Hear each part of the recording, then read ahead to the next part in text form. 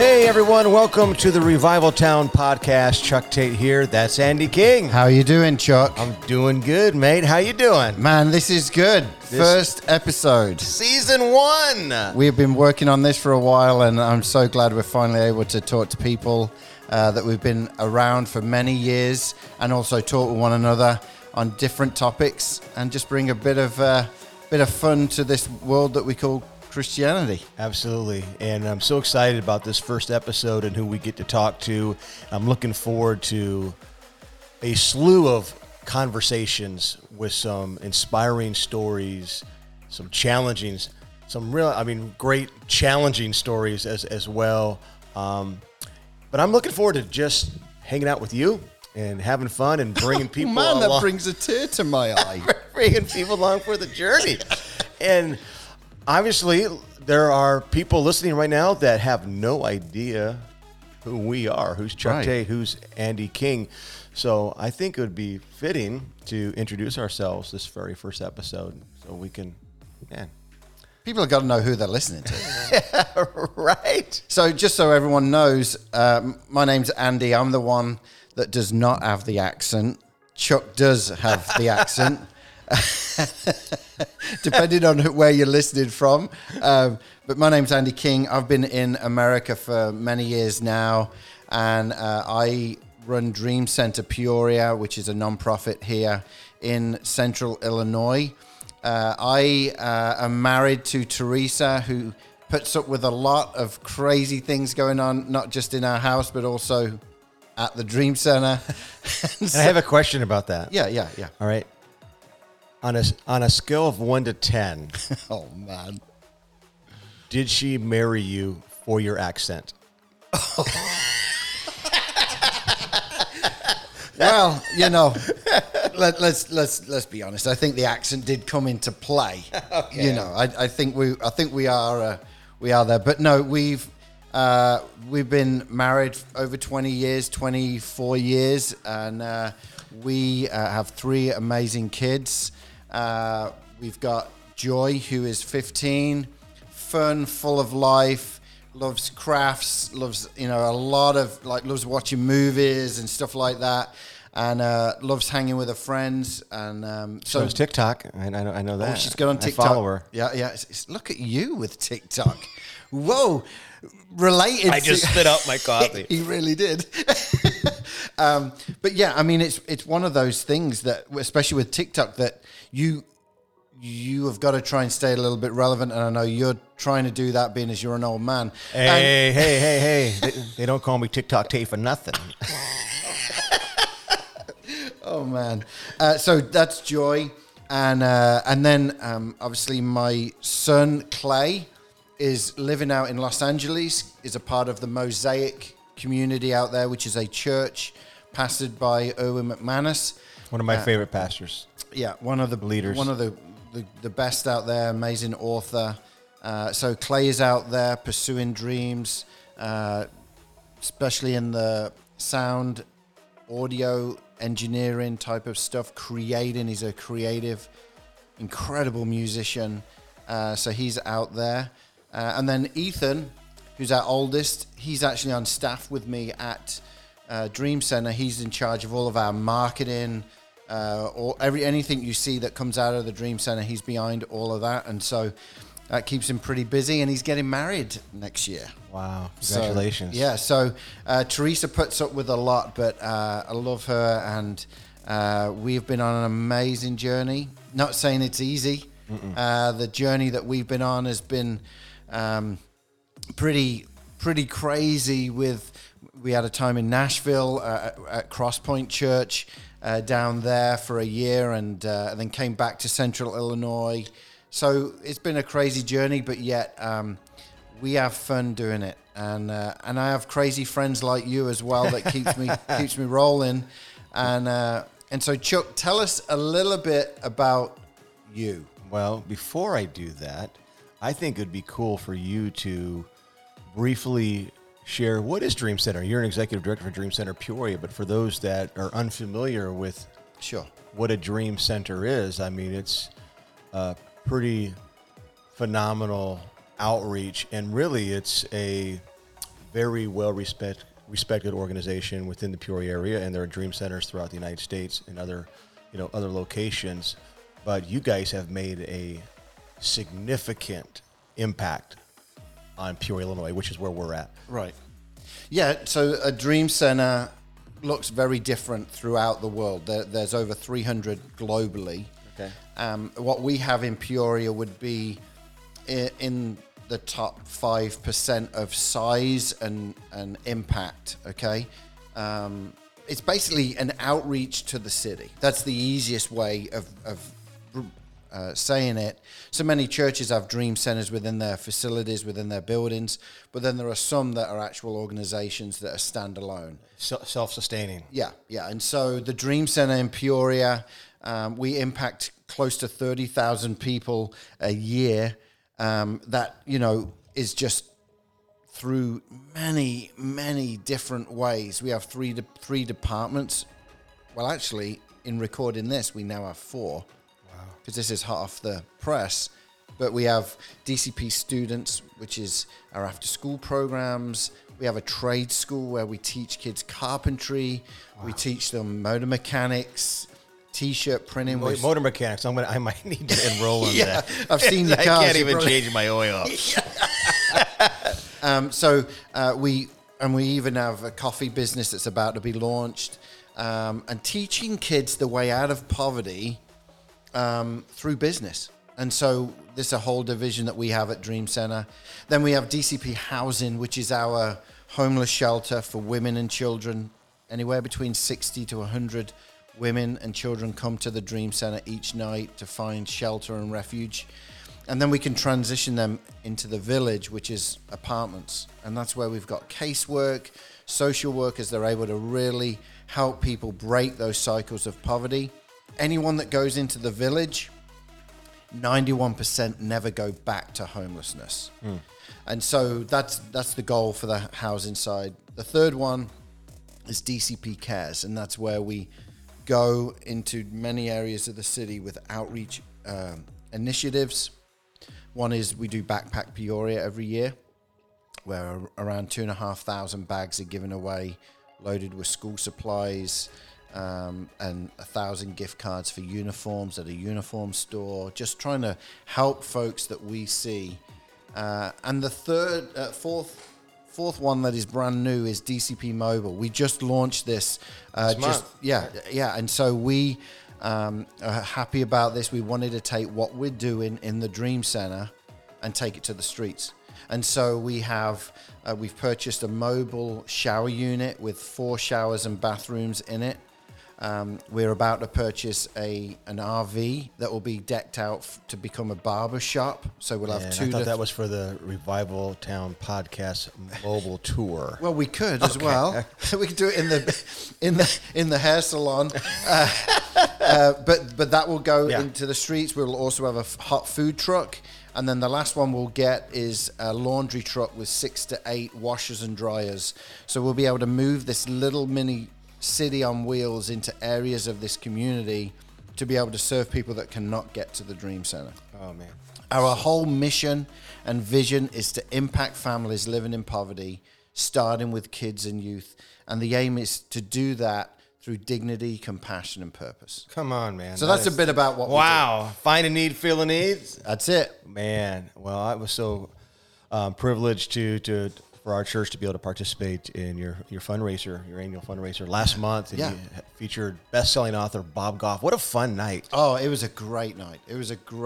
And a way that we had to do it different, obviously with COVID. So we normally have 2,000, 3,000 people in an auditorium doing a big event every year. We couldn't do that. So we had host sites throughout central Illinois. Which we were one. Yeah, you guys were one at Rock Church, and about 1,200 people were at those sites. And then so many others were tuned in on Facebook and YouTube. So it was amazing. Thanks for. Do you want to tell us a little bit about the story of you trying to take the picture or the... I guess so. At this event, we were one of the host sites. I think we had about 40 people on site, and 41. Yeah, 41. I mean 41. And I was number 41. Yeah. So during the presentation, during the event, which was all simulcast, so the audience that were gathered within at Rock Church on our site, they were all watching the screen. Yeah. You had asked every host to log into a Zoom call, Right. and you would cut live to each one. Right. So while I was waiting to go live, and obviously the purpose was so everybody, no matter where they were watching, could see that there were other groups watching. So Correct. you could just, hey, we're breaking into, Rock Church, Connect Church, and this place of business, at the mall even. Yeah. I mean, just so many cool host sites. Yeah. So it's an opportunity for everybody to see who was all watching, who was Right. experiencing this together. So I had already communicated to everyone on our site what was happening.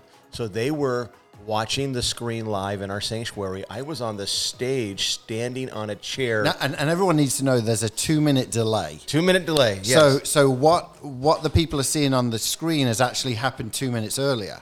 Correct. But your Zoom call was in real time. Was in real time, and I was on the stage in real time, and obviously you're going to hear more about this, no pun intended, throughout Revival Town podcast. But I am hard of hearing impaired, wear hearing aids.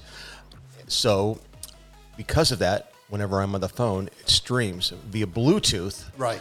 So nobody else hears what I'm hearing. So I'm holding up my phone on a Zoom call, showing everyone at our audience I'm on a stage, on the stage, standing on a chair, holding my phone up in the air because I didn't have a selfie stick. That way I could, when it cut live to me, I could show our sanctuary, everybody who's there.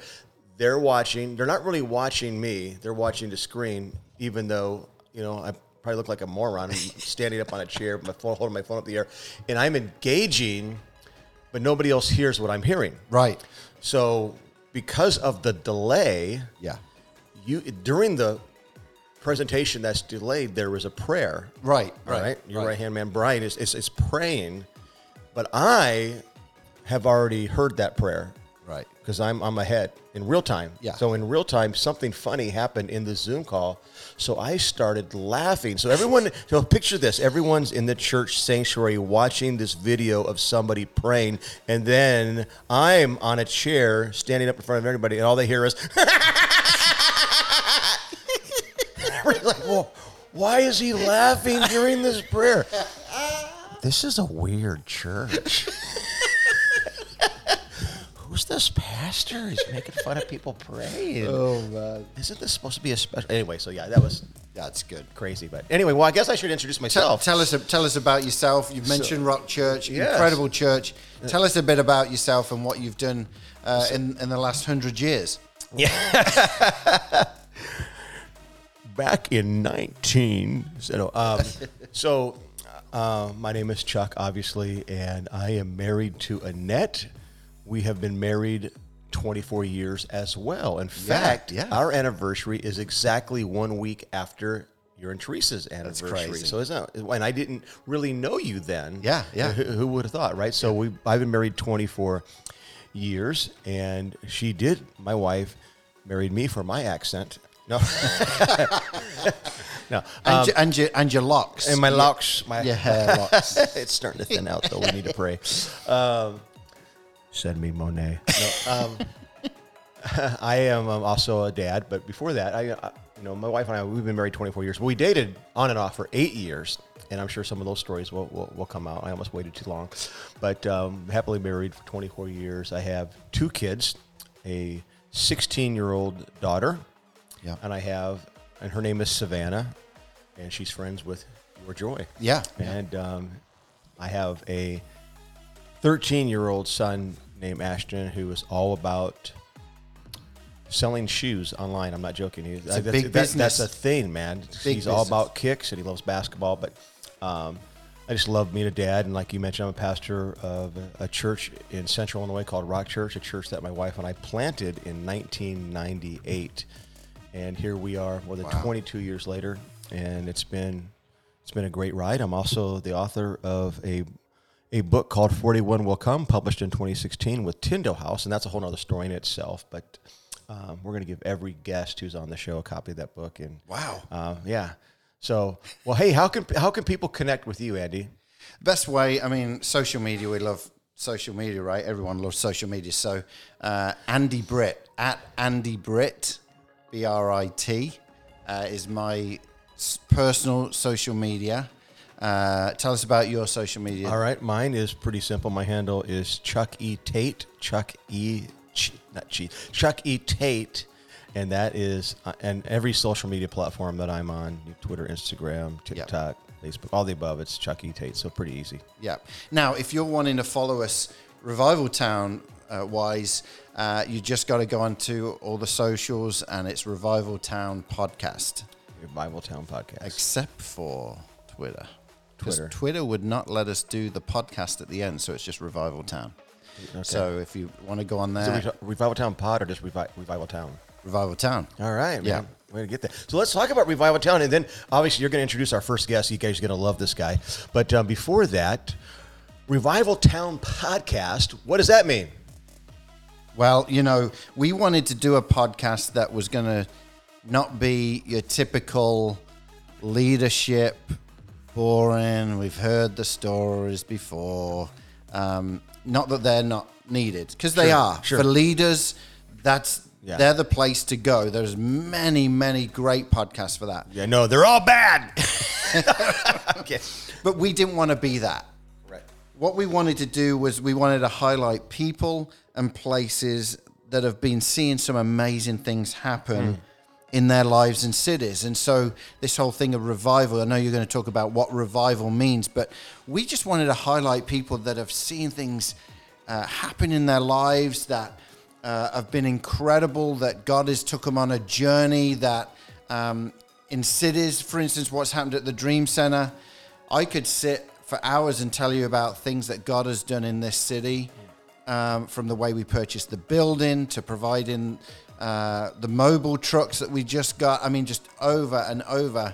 That's what we want to highlight. Revival Town Podcast. Imagine if there was a newspaper in your town and what you were doing in your city or as an individual was hit in the papers. Like, what's this buzz? What's happening? That's the type of thing that we wanted to do with Revival Town Podcast. Man, that's good. Love it. Yeah, well, revival, it's an awakening. Yep. And it's called Revival Town. A town is an urban area that has a name and is defined by boundaries. So let's believe that each and every one of us, those of you who are listening, will have an awakening, a revival in your own hearts that will spread and affect not just you, but your city. Oh, that's good. So I've got to correct myself. It is Revival Town Pod. Okay. On Twitter. It was bothering me so bad. Hey, I kind of thought so, but all right. All right, so carry on. So let's have revival within our, revival starts with me, and it's contagious. It'll spread to others, and we're going to bring some people on who have experienced God move in their hearts, and it's affected not just them, but those around them, including our very first guest on Season 1, Episode 1. Tell us about our guest. Oh, man. There is a good friend of yours. Good friend of mine, and there's many people that we have reached out to. Seriously, we have got people from all over the globe that are going to be on this podcast that are seeing God move in their lives. And so we know you're going to have a great time in hearing today from Pete Hickson, who is a personal friend of mine. You'll hear more about him in just a moment, but you are going to just want to sit back and relax and enjoy. Grab a coffee or grab a Mountain Dew, whichever you go for, and just really sit back and enjoy this little chat we had with Pete Hickson. Well, we are so excited for the interview that we're about to have. We have with us today Pete Hickson, who is a personal friend of mine, Chuck. He's been on an amazing journey over many years. Our roads collided in Nashville when we were both on staff at Crosspoint. And so as we were talking about people who we would like on this show, the first person that came to my mind was Pete Hickson. He's a great friend, but not only great friend, he's an amazing leader. And so you've just got to meet Pete just briefly. Just briefly. So great to meet you, Pete, and I'm really excited about this myself. So yeah, when Andy started talking about this, and I knew it was going to be good. So Pete, how Great. are you doing? I'm doing good. I'm actually away for a few days, just my wife and I. We have two girls, Hope and Addie, 19 and 16. So we broke away for a couple days down in the Panhandle area, Panama City, 30A Beach.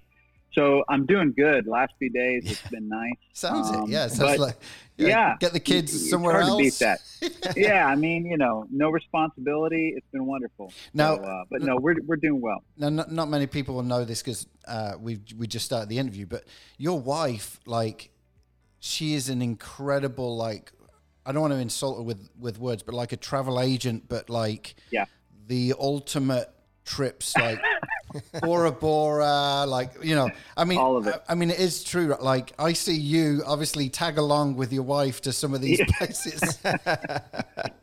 She is, I mean, she's in the travel business. She does a lot of luxury travel and then does a bunch of group incentives. It's been a tough year, like it is for everyone, but that industry got hit right out of the gate. So she's starting to rebound, booking stuff for next year. But yeah, she lets me come along with her on some of her trips. She's actually leaving from Mexico next week for a group that she books every year. And I'm not getting to go on that one. I got to stay home with the kids. So. Oh, man. Rough life for your wife. But you're at the beach this week. But I'm at the beach this week. It's like 40 degrees here in Peoria. Show you, but, yeah. I grew up in Iowa, so I understand that. All right. Okay. All right. Yeah, I'm a Midwest boy. I get it. Yeah. So let's talk about that. You grew up Midwest. Tell us a bit about growing up in the Hickson family, but then also into ministry, and then we'll get into what you're doing now, which is really exciting. But perhaps getting us up to speed on just who you are and what you've done, and we'll interject as we get going.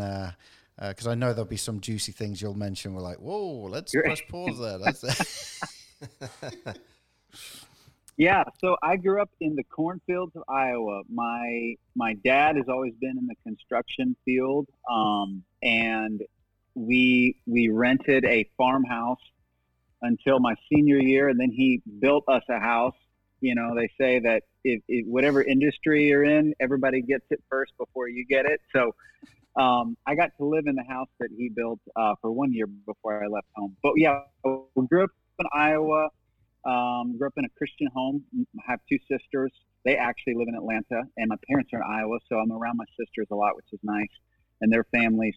But my youth pastor growing up just made a big impression upon me, probably starting in 7th grade, but about 10th grade, just started inviting me to, hey, give this devotion, do this thing. And I had no idea, but it just led from one door to the next. I never really had a moment where I would say I was, called to ministry. I think we all would agree ministry can look like so many different things. Now I definitely understand that more. But I just kind of walked through the next open door, and that led me to Lynchburg, Virginia, where I went to Liberty University. And then that's kind of through a connection, met my wife, and we ended up living in North Carolina, Arkansas, Florida, then Atlanta for 12 years, then Nashville, then Columbus, Ohio, and now we're back in Atlanta. So, So that's a brief version of my growing up years, and came to a personal relationship with Jesus at a young age, and have just continued to pursue that and tried to make that the primary thing, and realize my, I guess, identity and calling has been to him as a son, as a child. But he's always led me through formal ministry. My whole occupation for 20 plus years has been in ministry, in local churches, youth pastor, hospital shepherding pastor, started a church and pastored it for 9 years, campus pastor where you and I were together, Andy, then lead pastor again in Ohio. And now I'm not doing that formally, but I still feel just as much of a pastor and called, and Yeah, it's been a crazy journey. This last year has been tough in a lot of ways for everybody, but for our family, it's been a lot of changes. And I know you mentioned changes with your family. I know your father-in-law has just transitioned out of being senior pastor, but like he's pretty well known, right? That's especially in the Atlanta area. Can you tell us about that? And because you were around the transition and everything going on, how that was just observing from the outside. Yeah. My father-in-law, his name's Johnny Hunt. He has been in the Southern Baptist Convention for many, many, many years, served as the president a few terms, and just an incredible leader. I mean, the most generous man I've ever been around. Heart for people to know Jesus. And he's always invested in pastors and other ministries. And so he's been doing that with one of the organizations within the Southern Baptist Convention called NAM, the North American Mission Board. And he stepped away from, oh my gosh, how many years was he at First Baptist Woodstock? I want to say 40 years probably. Wow. Maybe not that quite. I feel bad that I don't have the exact number there, but I mean, about 41. Stepped into that place. Yeah, okay. It could be 25, it could be 40. I don't know, but he was there a long time, and I mean, from walking into a difficult situation with like a handful of people, and had the privilege to grow that church to thousands and thousands of people and reach people all over the world. And now he's just kind of walked across that bridge into doing what he's doing with NAM, which is helping church plants, helping other churches. So he travels around the country and does what he loves to do, and still just, sharing the gospel with people and investing in pastors and ministries. And so it's awesome. It's been wonderful to just be a part of the family, but also watch his transition out. I didn't think that he would really step away because, that was just such a big part of his life. But it's been really fun to watch the freedom I've seen in his heart and his life of just saying, hey, that was then. I'm still doing my thing. And that's been an inspiration to me. That's good. Awesome. Hey, I have a question for you, Pete.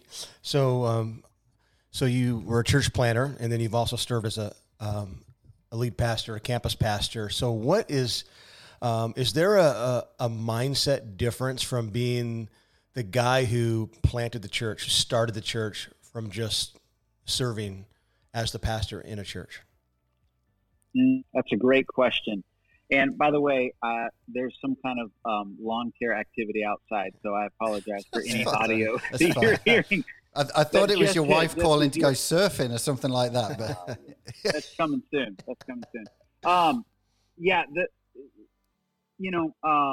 Chuck, that I don't know if you're asking for like a difference or just my personal experience.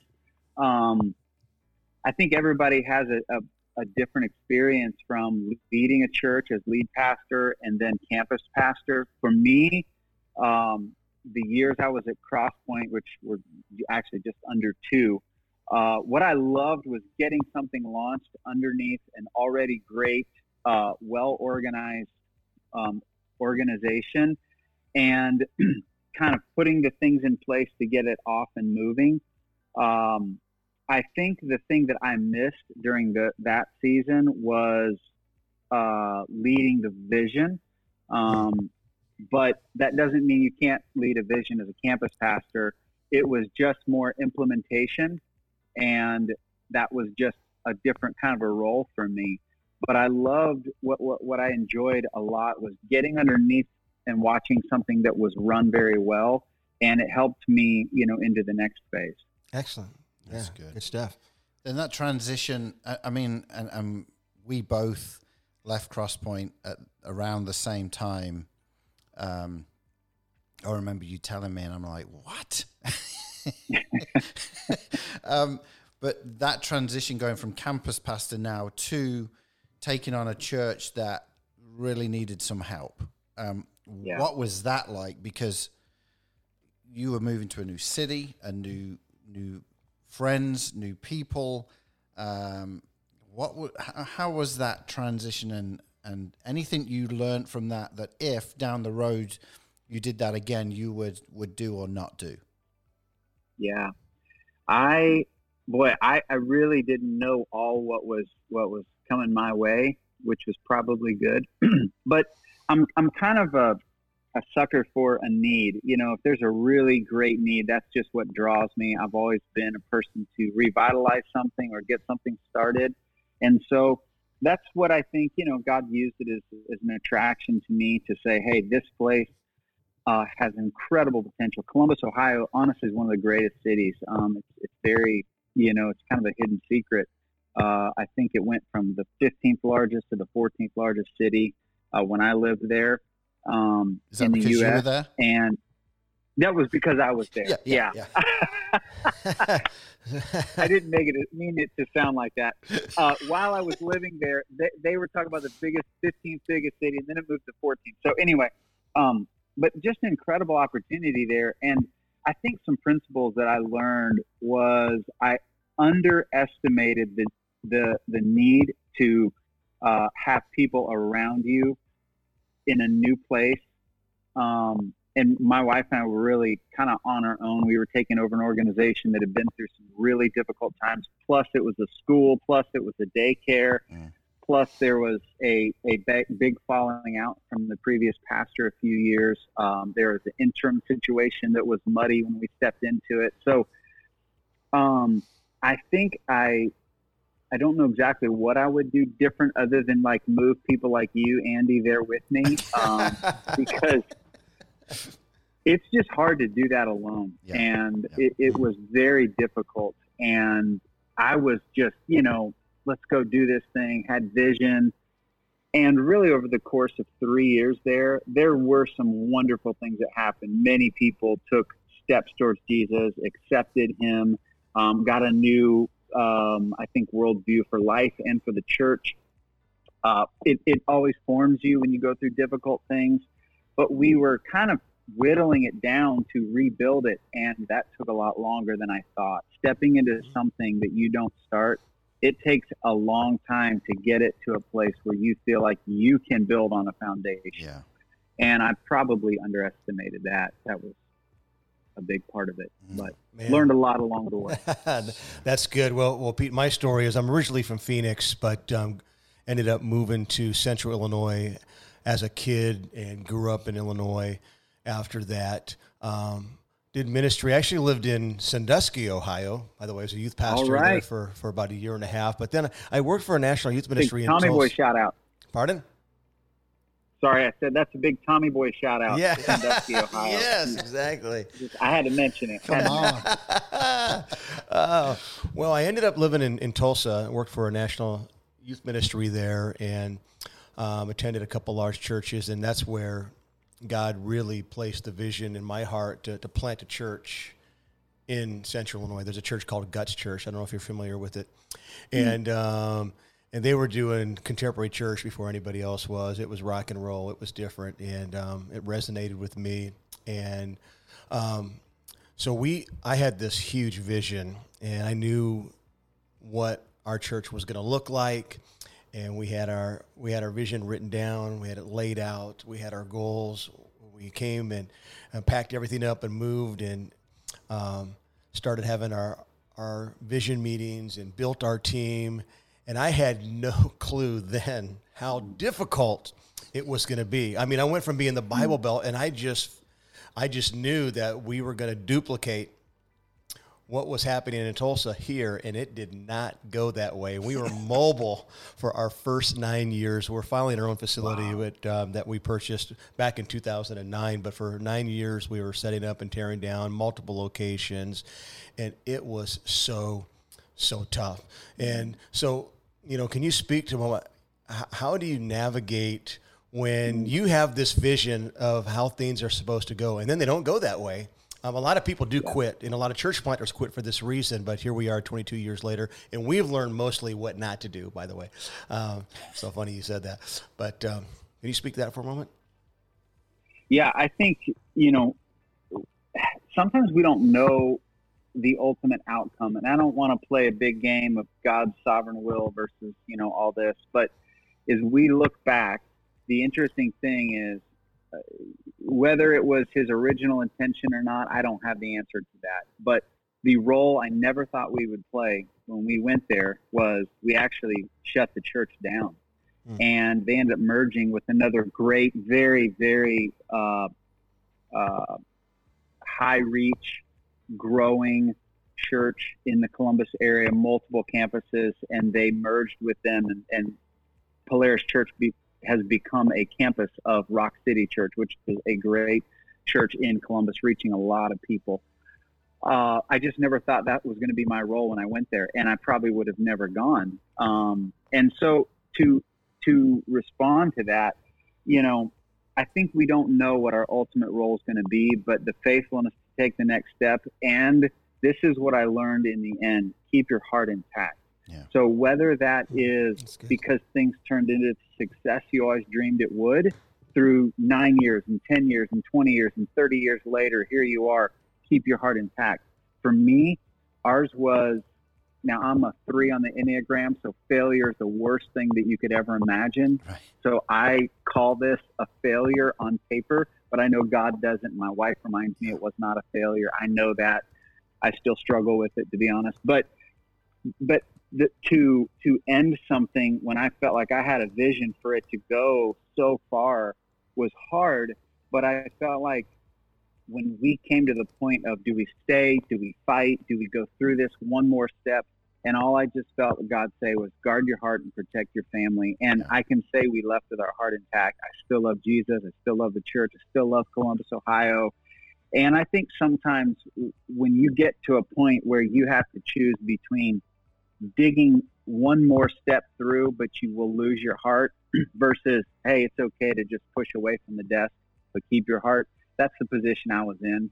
And I'm not saying don't be a fighter. That was so hard for me. Yeah. But in the same way, when you keep pressing through obstacles and all kinds of things that come at your way, to your point, Chuck, and you just feel like things aren't going, but you feel like, hey, my heart is still here. And then let's say you reach the pinnacle of success, whatever that is. I could look at my father-in-law, had incredible, so many years run at a church, and you can still keep your heart intact. So whether it is quote success or quote failure, I'm not terming that in trying to call this or that, but keep your heart intact. That was the thing that really I would encourage anybody maybe listening to this, if you're facing a tough decision in your success or at the face of pushing away from the desk. Nothing is more important than your heart. That's what God has, and that's how he directs you. It's the only thing I have of use to him if I'm going to be of use to him to this world. So, that's how I would respond. You mentioned your family, and obviously there's a lot of transition there. Could have been a lot of hurt, obviously, with going through all of this. But something's come out of it, and obviously for those who are listening may not know, but Pete, as a special needs child, and your heart is, I even remember at Crosspoint, I know that Tim Tebow's organization was starting to really get rolling with the nights that he does, and I think you guys even got to be with Tebow one night. But we were just talking before we started, and you're wanting to do something that's beyond one night. Can you just touch into that and your journey there? Because I know it means a lot to you, obviously, with Hope, your daughter, and she's amazing. I'll always remember the first time I ever met Hope. For some reason, I said, "How you doing, Holly?" And she goes, "My name is Hope, not Holly." And I'll never forget that, and I never forgot her name again. So tell us a bit about that. Well, that sounds just like her. She, the beautiful thing about Hope, and she gets this path that most of us don't get, is she says whatever she's thinking. So she lives with complete freedom all the time. She doesn't hold anything in, which is a beautiful thing. But, when Hope was born, she went into respiratory distress, stopped breathing, and caused a gap in her brain. That's the best way I describe, her condition. She was diagnosed with cerebral palsy. She's very high functioning physically for CP, if you're familiar with the spectrum, but emotionally and mentally delayed.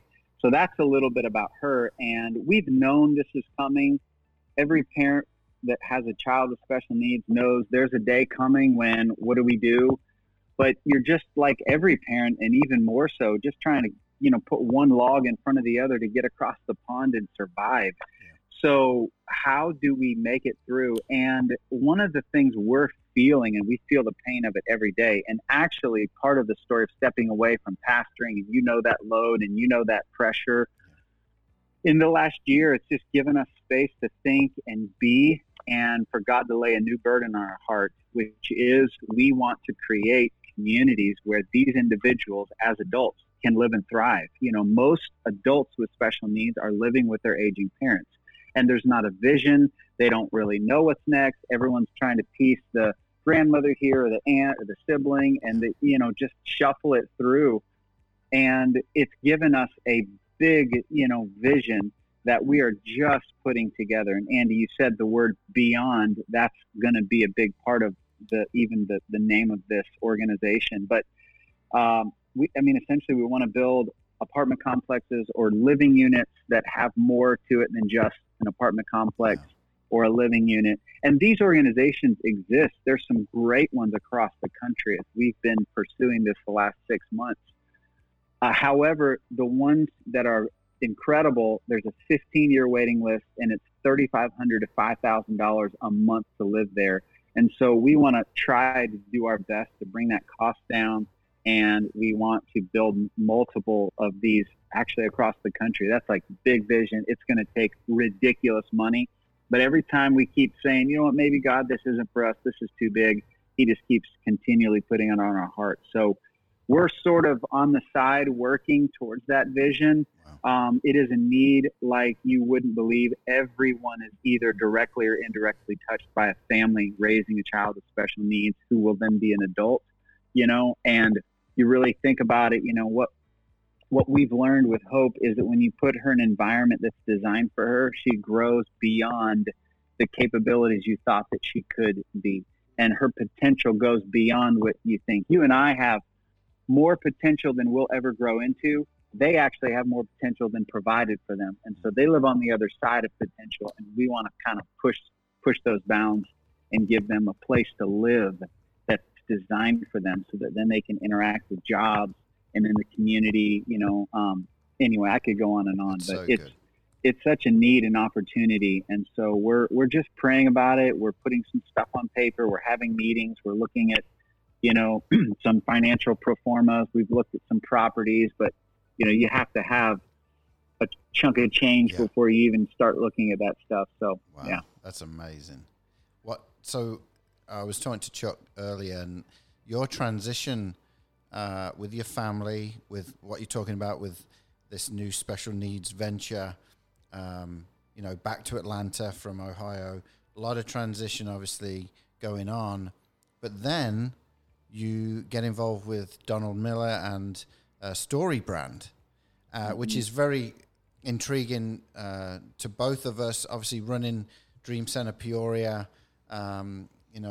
we really try to push the envelope on anything we do with regards to not just programs we do and programs that normally aren't in a not-for-profit outreach type of environment, but also to be able to brand it to where people want to get involved with you. Non-profits are great at having terrible marketing. So for us, that's a big deal for us. We want to be able to invite people with the way that we are presenting our vision and presenting what we do in our vision and our mission. And so when I mentioned this to Chuck, and same with Rock Church, with the church that Chuck pastors, they definitely as well are ones that push the envelope and trying to communicate to non-Christians. Churches are great at messaging to Christians, but it's all about reaching out and getting people into the church. And so when we mentioned story, like Chuck started like dribbling like, whoa, he's doing story brand. I've written all Donald Miller stuff, and as an author, Yeah. he's kind of like a hero with his story, but yeah. So I love the whole story brand concept. I think it'd be great for you to explain to those listening, for those who have no idea what's story brand, because it's it's so good and powerful. And our church tagline is same message, different language. So obviously communicating the love of God in love in a way that people can understand it. And I think story brand is a perfect segue. I mean, that's a perfect segue into story brand. And so, why don't you share what is story brand? Yeah. I'd love to. Don and I became friends when we were living in Nashville through a mutual friend, and I was in Montana on a fishing trip that he and I and a group of about 12 other guys were about to go in a few weeks again. That'll be our third year together. And, he just said, hey, we're doing some stuff. And I was in that transition. And so long story short, jumped in. I'm a private workshop facilitator with Story Brand. So when a company wants to do the workshop, and I'll explain that, I'll go and do the 2-day workshop for them. I'm also doing some coaching as well. But Story Brand, essentially the reality, and you say churches are known for not being good at marketing. Many companies are not good at marketing either, what they think is marketing. The truth is most companies or organizations or people who love what they do are so close to what they do that they have a difficult time telling others about it in a way that keeps them listening, right? We just keep talking, but we're not sure people are listening. And people will keep listening, people will keep reading, and people will take action when they see words that make sense to them. And marketing often is sold in brand and look and feel, and all that stuff is great. That's a wonderful add-on. But it's words that make sense to people, that make them want to buy things or engage with your services. So what Story Brand is essentially is a communication framework that we walk people through from the beginning to the end. And we teach companies, number one, you need to position yourself as a guide, not the hero. You're not the savior of the day. You're the guide to the person that you're trying to help. They're the hero. You want to see them get to where they want to be. That's good. And every story has a character who wants something. There's a problem. Then the guide comes along, offers a plan, calls them to action. If they do what they tell them, they succeed. If they don't, they fail. That's the 7 parts of every story. Look at every movie. Watch Tommy Boy, watch Shawshank Redemption, and all of them in between. Yeah. That's exactly what's happening. This character.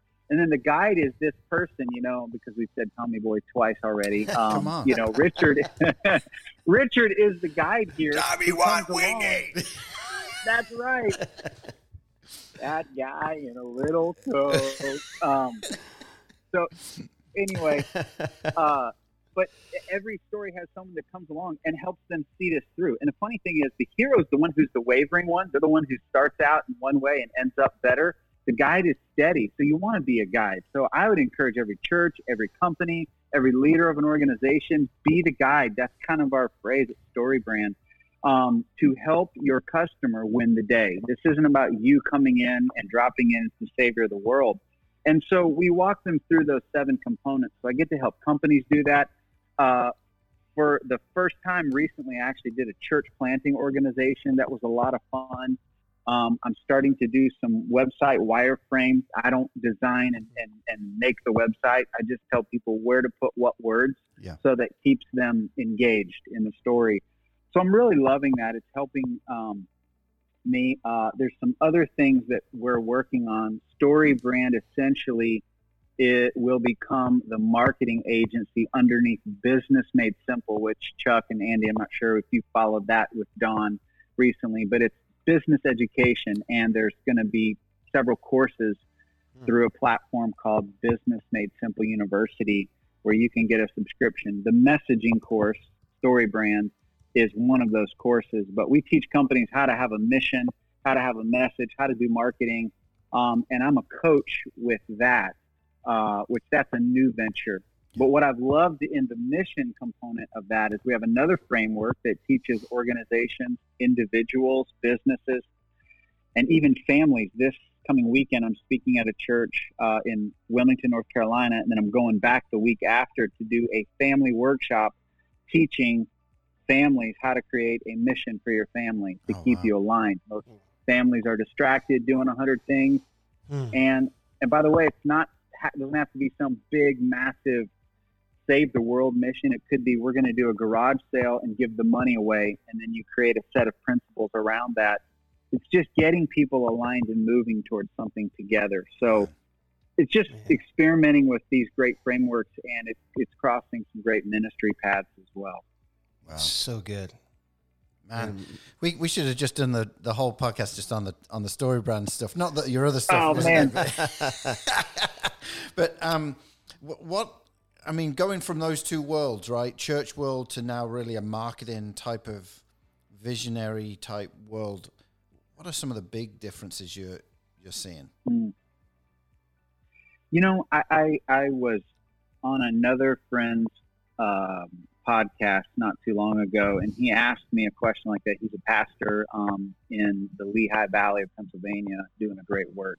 And I think this isn't a practical difference, but it's something internal, is that I have had to wrestle with, am I as good of a Christian without the label pastor as I am, as I was with that label, right? So is my fellowship of Jesus, I don't want to say genuine, because, I would like to think that it is, but that's been something I've had to wrestle with. When that's not your occupation, right. Where do you fall? So that's been something internally. Externally, I would say, it's just people. I mean, it's all people. Yeah. And if I'm not thinking about a title, I don't feel any different. And so there are clearly some differences. My weekly routines are very different. And unless I'm speaking at a church on Sunday, my Saturdays are very different these days. Right. In this way, this is not a good or a bad thing. It's just Saturdays at 5 o'clock on, you're thinking about Sunday, you're just getting in, your stomach starts getting tight. You're like, hey, and my wife and I will be cooking dinner on Saturday night, and we'll just be like, oh, it's crazy. But, I'm kind of joking about that one, but there's practical differences in what we do and what we don't do anymore. But I guess a takeaway from me is it's just people, and if we can wipe off our labels, and I think that's something that we could think about in our current society right now. If we could wipe off our labels, if we could wipe off what we think we have to be attached to and see one another for human beings that God loves and God has created, then I think we would have less hate and just less, strong opinions. I'm all for strong opinions, but when you start shaming people on one side or the other, that's not acting like brothers and sisters very well. And so, I don't know, I'm kind of bleeding into something else right now, but it's just people, we just got to learn how to act with one another. Yeah. That's good. That's good. Yeah. Yeah. So, how has Story Brand affected you personally?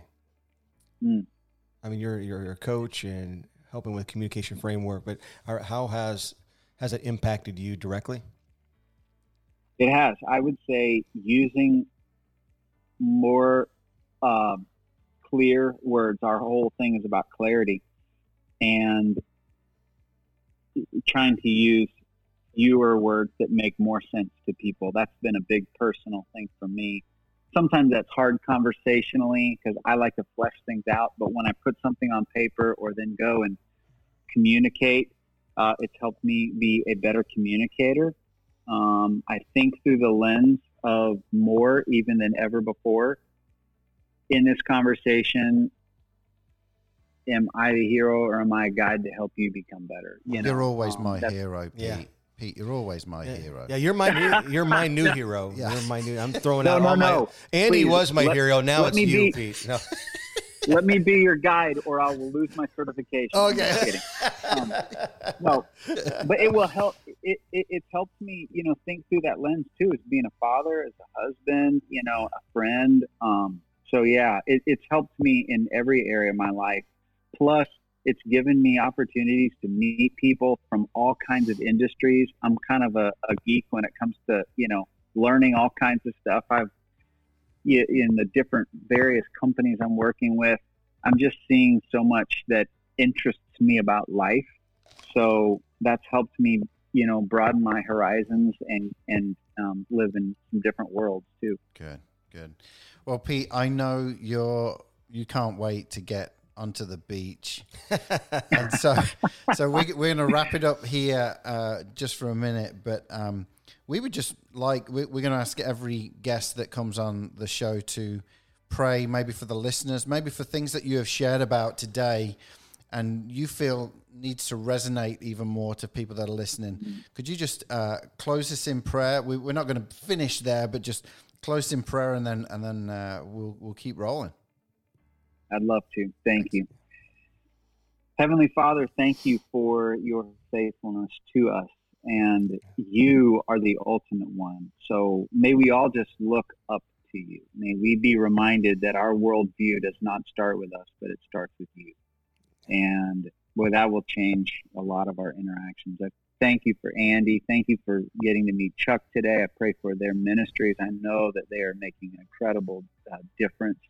I've loved being Andy's friend and just physically seeing, being there, and then from a distance watching what's going on there. And I pray the same impact for Chuck and for that whole area in Peoria and around Illinois. And I just also pray for anyone listening, whether it was something on keep your heart intact. Lord, there's some possibly listening that are wrestling with continuing to move forward or needing to push away. And the answer is not about one of those things. It's whatever's going to help them keep their heart intact.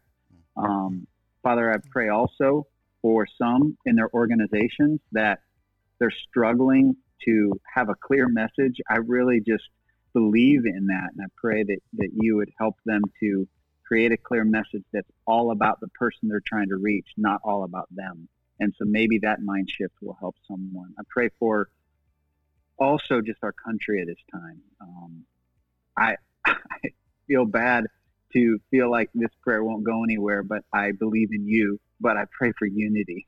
I don't know how that's possible with such division right now in so many ways, and even, Christian brothers and sisters fighting against one another because of a certain political candidate. But God, would you help us to see each other underneath your umbrella together as your children, and may we just look to one another in the eyes and in the hearts and in the minds and just meet the need in front of us.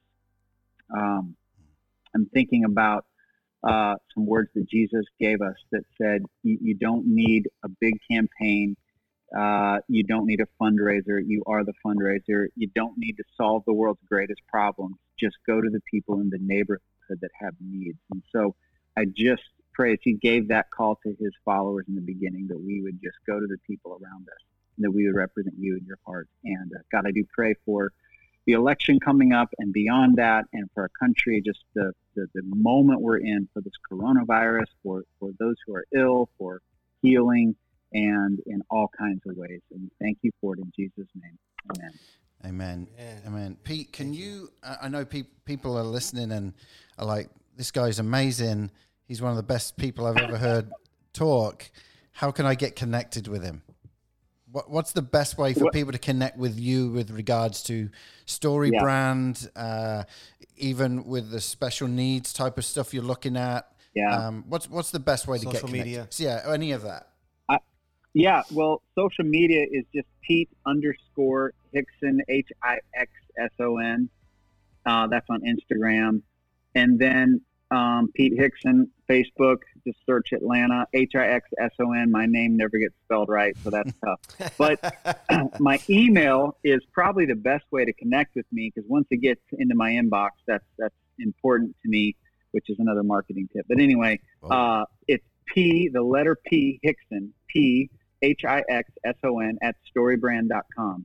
P Hixson at storybrand.com. Send me an email. I'd love to connect with you if you're interested in learning more about the special needs vision, or you have some networking. I would love, as we're pursuing this, to connect with you, or you would like to talk about some of the the offerings and services that I've got as a business coach and facilitator, or come share and speak in your church. I would love that as well. Awesome. Chuck, you've got something you want to do. Yes, we got some questions for you, Pete. And again, thank you so much for taking the time. So this is just random stuff. The big three. The first one, since you lived in Columbus, Ohio, I need to ask you, Kings Island or Cedar Point, and why? Oh, well, this is going to be tough because I haven't been to either one. What? Whoa. I know. Listen, my kids went, and I never got there.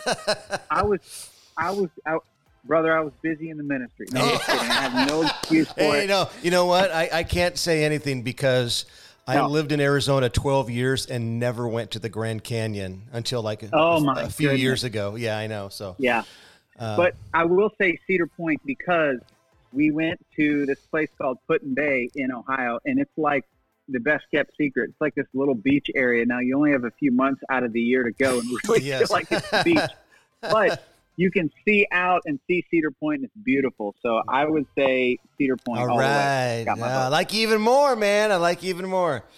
All right. Next question. Alarm clock, music, or siren? Oh, I have a siren, but I prefer music, and I have no idea why until you just asked me that question. That's a good. All right, I don't know. Man. Cool. I'm a siren guy, but my siren doesn't wake me up; it wakes my wife up, and then she wakes me up. Yeah, that's right. And I probably do the siren because I don't like it because I feel like it's the thing that's going to get me out of bed. Yeah.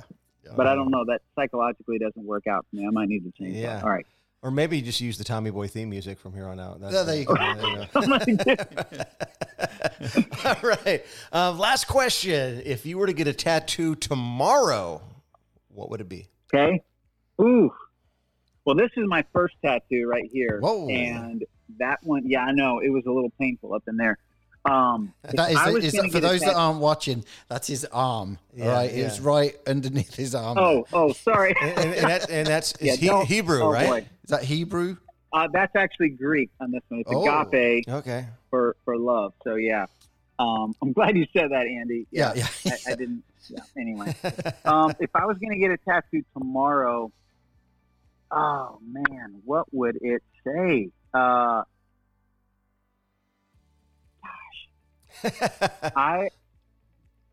somewhere between it saying Tommy Boy at this point, Andy King, or most likely it would say Rick Astley down my arm right here. Rick Astley is my top singer hero. I gotta say, people literally ask me. They say, Pete. They asked my wife, they're like, is he joking about the whole Rick Astley thing? She's like, he's not joking. Like, he is my hero. Yeah. And honestly, Chuck, I'm not joking. When we met and he mentioned it to me and I laughed and he's like, wait, he's an English guy. I'm like, well, I know that, but it's Rick Astley. And you are like seriously obsessed. Didn't you meet him? I'm obsessed. So when we were living in Columbus, he did a show in Pittsburgh and we drove over. And I've been wanting to see that guy in concert since 1987.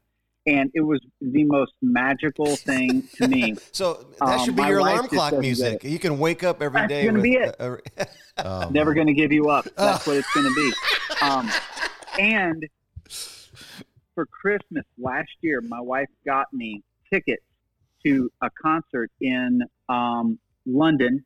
To go see him like near his hometown, and the two of us were going there, and then we were going to Dublin for 3 days, and it got put off twice since the pandemic, and now it's pushed to May of next year. So God willing, I'll hook you up with all the places to go, mate. I know you will. Come on. That's awesome. Well, Pete, we want to thank you so much for spending the time with us today. I know God's going to bless you in all the ventures that you've got going right now, and you are a true friend. I appreciate your friendship. We're going to get you back to Peoria. Perhaps next time, Chuck, not only will we get him preaching at Mission Peoria, but perhaps we'll get him at the Rock Church on the weekend. Absolutely. Let's go. I'd love to. Yeah, man, let's do it. Love to. Thank you so much. Chuck, great to meet you. Andy, it's awesome to see you. Love you, man. And you. Hey, great meeting you. Speak Pete. soon. Thank you. Man, we're back. That was so good, Andy. Oh, man. I told you would love Pete Hickson. He is a great friend that our journeys are pretty similar in the last few years. A lot of transition, a lot of things going on. I don't say this a lot. He is one of the best communicators I've ever seen. When he speaks, whether it's to businesses or to churches, he is one of the best communicators around, and a great friend. So I'm glad we could have him on. Yeah, I'm so glad people get to know him today. Yeah, great way to kick off this podcast. And if you haven't yet, go follow Pete. I'm going to follow him. Yeah, In fact, he said a couple things that just jump out at me before we switch gears here. He said, just because I call it a failure on paper, God does not. Oh, so good. Man. Yeah. So be encouraged today, no matter how many times you've fallen down, get up and go with what God has asked you to do. And one of the other things he said is, I've always been drawn to a need, which I know that resonates with you with Dream Center. And it's cool just to hear his story about special needs. I know that resonates with a lot of people out there who have family members or kids with special needs. And he said, regarding special needs people, and they have more potential than what's been provided for them. And I just love that he has a dream. He's picking up. He's running with it. Absolutely, and that's Pete. Fired up. Yeah, that's Pete in a nutshell. He is always looking to help people in so many ways. When I got to Nashville, he was the first person that welcomed me at the door, took me out to lunch, wanted to get to know me, wanted to get to know where I'd come from. I mean, that he lives and breathes what you took heard. Your wallet. Yeah. Wait a minute. Yeah. Perhaps he's not a great friend. Oh man. Well, speaking of great friends, we're having a really good time with this, and we're going to do something that's new. The whole podcast is new.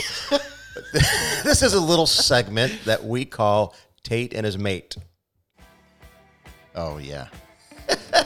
Tate and his mate. Should we explain this a little bit? Well, I'm kind of a long-haired, old-school rocker, from back from the 80s. And so when I talk to people, I call them, what's up, man? Hey, dude. But with you being from the UK, you're like, hey, mate. And now I always say mate, even when I'm texting you or we talk. Hey, hey, mate, great idea for the podcast. Hey, mate, great.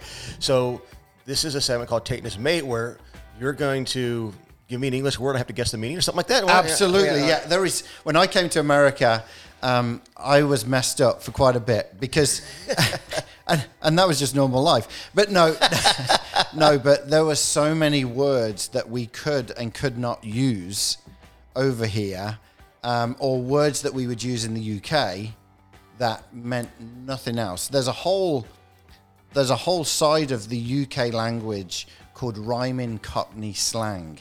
And this is a slang that was really around London area. And so what we thought was over the next episodes, we'll just keep this rolling because there's so many different words. I'm going to challenge you, Chuck, to try and guess what a word is that is not used in America. All right. Okay, so here is the first one. By the way, do you like... And I have no idea what you're going to say. No idea. Okay, here we go. So this is... Skew-whiff. What? Okay. Skew-whiff? Skew-whiff. Skew-whiff. It's SKEWWHIFF. Skew-whiff. Skew-whiff. So I need to guess what the definition of skew-whiff is. Yeah. Do you want me to put it in context? Skew-whiff. So let me put it in context. Okay. Your hat is skew-whiff. My hat is skew-whiff. I'm going to go with cool. No. My hat says worship on it. Yeah. That's cool, right? Yeah, it is cool. It is cool, but that's not what skew-whiff means. Again, another guess? Go for it. All right. Do you want me to do another definition? Sure. That picture on the wall is skew-whiff. That picture on the wall is it's skew-whiff. It's relevant.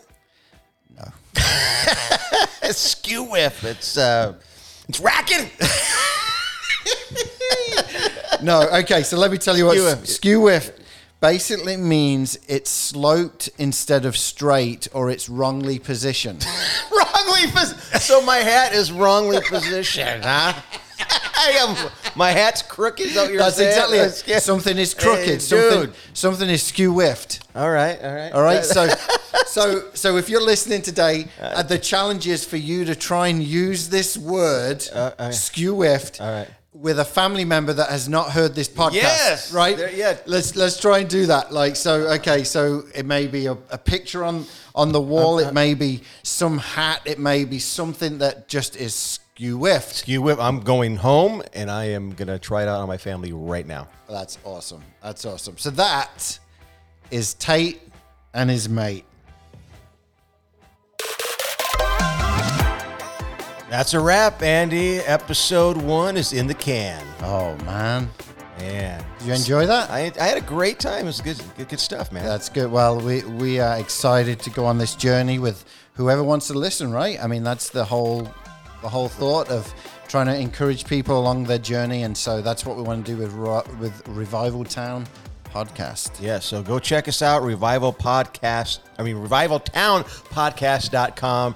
All the socials are at Revival Town Podcast, except Twitter, which is at Revival Town Pod. Yes, we are sorry that we couldn't get them all the same, but Twitter have these little things that you can and can't do. Yeah, Twitter's a dumpster fire anyway. So. Yeah. Yeah. Well, hey, speaking of some fire, but we got a great episode coming up next week, episode 2. Friend of mine. Yeah. Her name is Anna LeBaron. Her story is riveting. Oh, when you were telling me about her and we got to hear from her, man, mate, I'm telling you, this story is incredible. So tune in next week and you'll get to hear. And remember, if there's anything in your life that needs adjusting, skew off. Skew whiff. Skew whiff. I can't. Skew off. That's pretty bad. We'll see you later. Skew off. That's it for episode 1. Skew off, everybody. If anything is skew whiff. Okay, let's just end this. That's awesome. See you next week, everyone. Revive.